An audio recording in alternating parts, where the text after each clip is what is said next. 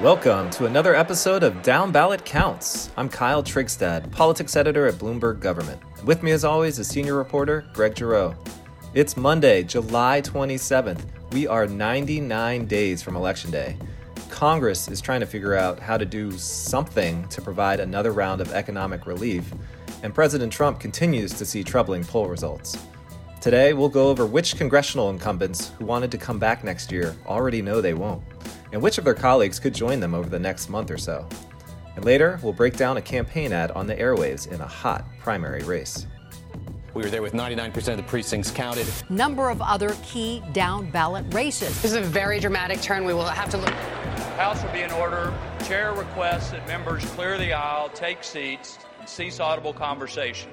From Washington, this is Bloomberg Government's Down Ballot Counts. Up first is Giroux's Gem. Giroux's Gem, my number of the week, is 1952. That was the last full year Democrats held both U.S. Senate seats in Arizona.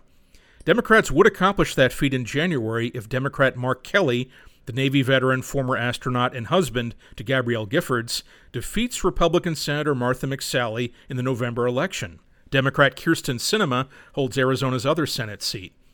Kelly is unopposed in Arizona's primary on August the 4th, while McSally faces nominal opposition, and they have been campaigning for months against one another in one of the top races that will decide whether Republicans keep their Senate majority.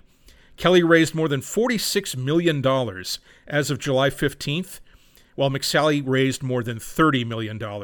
So this will be by far the most expensive Senate race in Arizona history. Sinema's defeat of McSally in the 2018 election was the first Senate victory by an Arizona Democrat since Dennis DeConcini was reelected in 1988, and the first Senate win by a non-incumbent Arizona Democrat since DeConcini first won that seat back in 1976.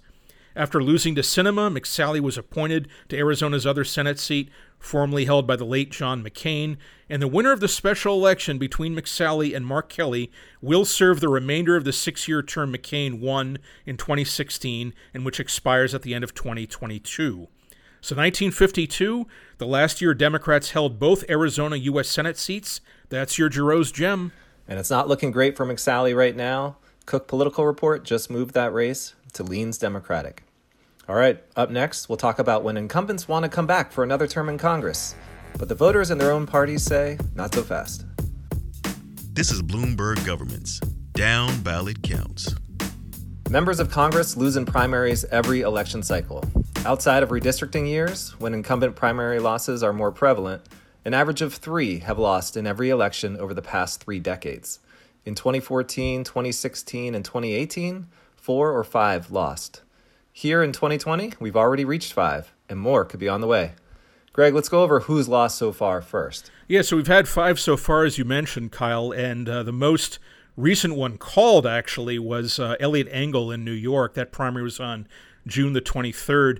Scott Tipton, a Colorado Republican, lost on June the 30th, but the Engel primary took so long to count that we didn't find out about that until about a week or so ago.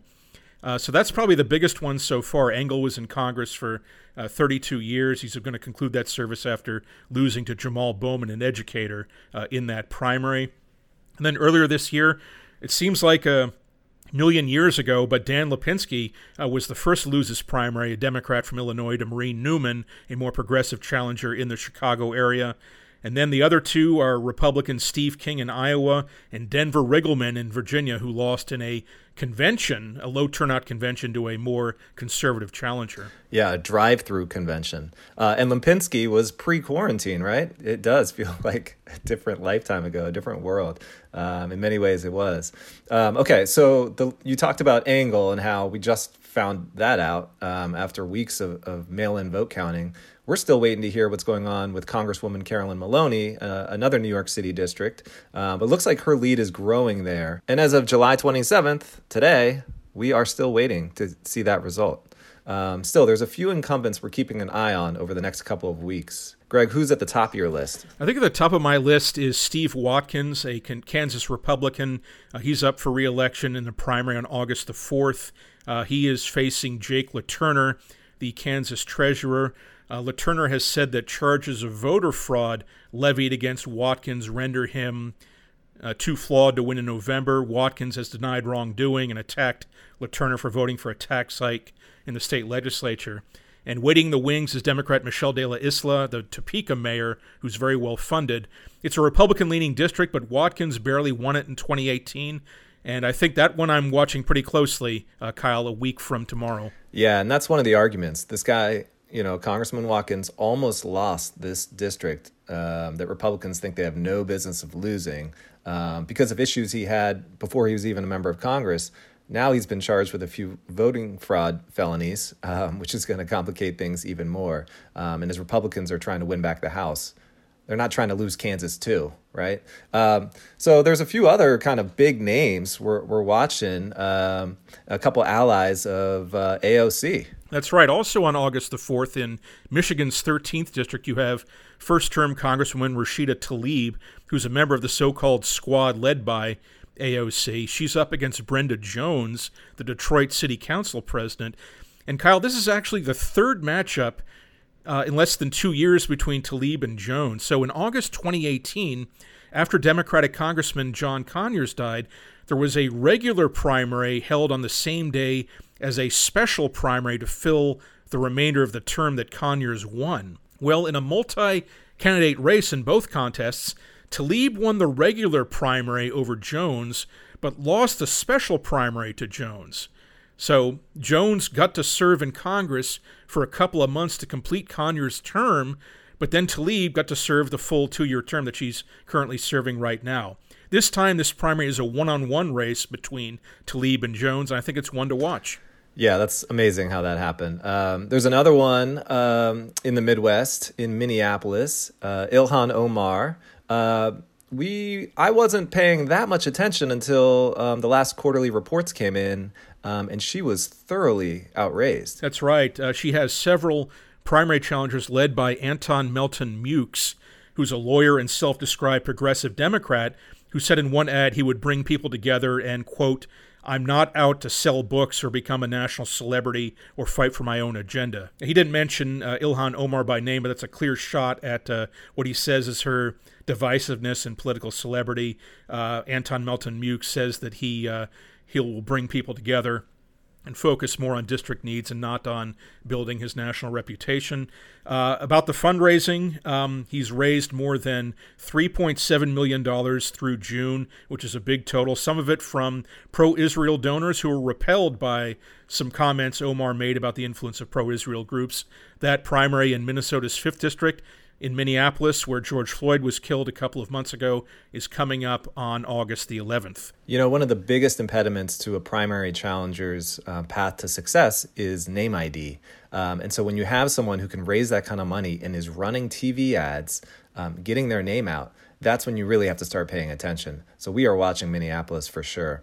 Now, someone who doesn't have any issues with name ID is the challenger in the Massachusetts Senate Democratic primary, Joe Kennedy. That's right, Kyle. He's a member of the most storied Democratic political family. He's 40 years old. He's a junior member of the Congress, but he's decided to take on one of the longest-serving members of the Congress in Ed Markey, who's been in Congress for more than 40 years, most of that in the House, but since 2013 in the Senate. They had another debate on Sunday night. Markey has been touting his progressive credentials, including his co-sponsorship of the so-called Green New Deal with AOC, while Kennedy has said he would bring more responsive, hands-on leadership than Markey. That primary is coming up on September the 1st, and it's probably, I think, the only Senate race we're really watching where you have an incumbent in danger of being felled in the primary. Yeah, that's right. And there's also a congressional race we're at least keeping an eye on with Richard Neal, the Ways and Means Committee chairman. So that's another one to watch there. Anything else you're looking at for the rest of primary season? I think one more I'm watching, Kyle, is in Missouri's 1st District. That's coming up on August the 4th as well, a Democratic primary between Lacy Clay. He's up against Cori Bush in a rematch of a 2018 primary that Clay won by about 20 points. So it wasn't a close race then, but also because Bush won almost 40% of the vote, that's a significant anti-incumbent vote there. So it's a race to watch. And Clay just today, Monday, released a pretty tough ad against Bush. All right, well, we'll leave it there. Up next, we are heading to Kansas. I'm Dr. Roger Marshall, and I approve this message. Everything Chris Kobach touches seems to go up in flames. Kobach drove the Kansas Republican Party into the ditch as chairman, left $100,000 in debt, fined for illegal contributions, forced to pay $22,000 in back taxes. As Secretary of State, Kobach got caught lining his pockets with taxpayer funds, then got destroyed running for governor. Chris Kobach can't win, and he shouldn't. That was an ad from Roger Marshall, the congressman from Kansas's 1st District, who is in a hot primary battle for the state's open Senate seat with Chris Kobach, the polarizing former Secretary of State. Greg, what stood out to you? Well, this ad really throws the kitchen sink at Kobach with as many criticisms, I think, as one can lodge in a 30-second spot.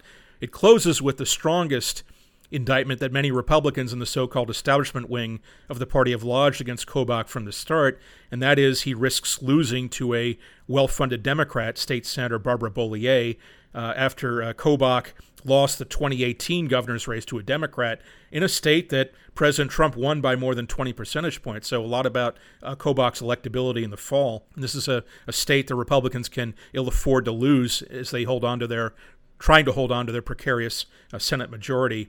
Now, this is an ad from Marshall's campaign, but the bulk of the ads in the home stretch of this Republican primary have come not from the candidates, but from super PACs, which can accept money in unlimited amounts. So this is a race to watch on August the 4th, primary day, and we'll see whether all of these super PAC ads, what kind of impact they make. There's actually a Democratic group that's trying to intervene in this primary, spending more than $3 million trying to get Kobach as the Republican nominee because Democrats feel that Kobach would be the weakest general election candidate in the fall.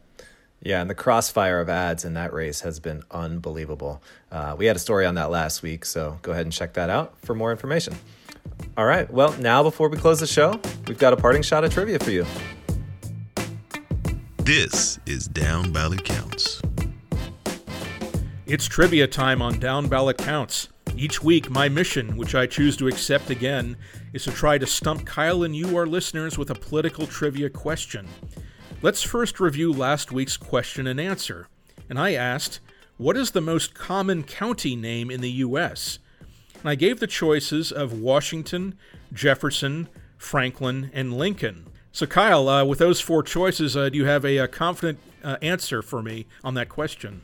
I'm going with Washington, first president. You are correct. Yet again, 30% of people in our Bloomberg government Twitter poll picked Washington, so congratulations to you. There are 31 Washington counties, I believe, in the United States, and Jefferson is next with about 26, and 36% of you picked Jefferson in that poll. But congratulations to the 30% of you who picked Washington correctly. And now for this week's question, who was the last elected U.S. Senator who was defeated for re-election in a primary? So we talked on this episode about House members who have been defeated for re-election in primaries or are facing tough races in primaries for the rest of the year. But I want to know who is the last elected senator who has that distinction of losing re-election in a primary. You may email your answer to bgovpodcast@bgov.com or tweet it at us using the Bloomberg government Twitter handle @bgov and use the hashtag DownBallotPod. We will reveal the answer and ask a new question on the next episode of Down Ballot Counts. That's it for us today. Before we go, Greg, what else are you watching this week?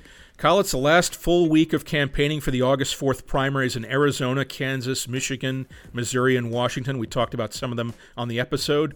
You want to watch that Republican primary for the Senate and in the 2nd District of Kansas. Tennessee's primary is August the 6th, which is a Thursday, where there's a Republican Senate primary for the seat of retiring Republican Senator Lamar Alexander. The Hawaii primary is August the 8th, a Saturday. Kyle, if you want to send me to that, I won't object. And then August the 11th, we have primaries in Minnesota, Vermont, Wisconsin, and Connecticut, and runoffs in Georgia. So a busy start to August in the political world. I'll note here that Michael Bloomberg, the majority owner of Bloomberg Government's parent company, sought the Democratic presidential nomination. He endorsed Joe Biden on March 4th. Down Ballot Counts was produced by David Schultz. You can follow us on Twitter @Kyle Trigstad and @Greg Giroux. And be sure to check out all the great politics coverage on Bloomberg Government's website, about.bgov.com. Down Ballot Counts is taking an August recess over the next 2 weeks, so we'll talk to you again on August 17th.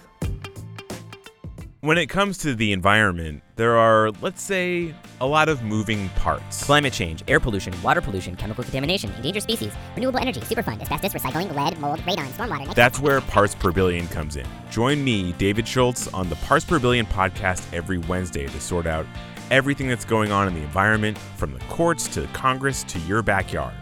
Download and subscribe to Parts Per Billion wherever you get your podcasts, and thanks for listening.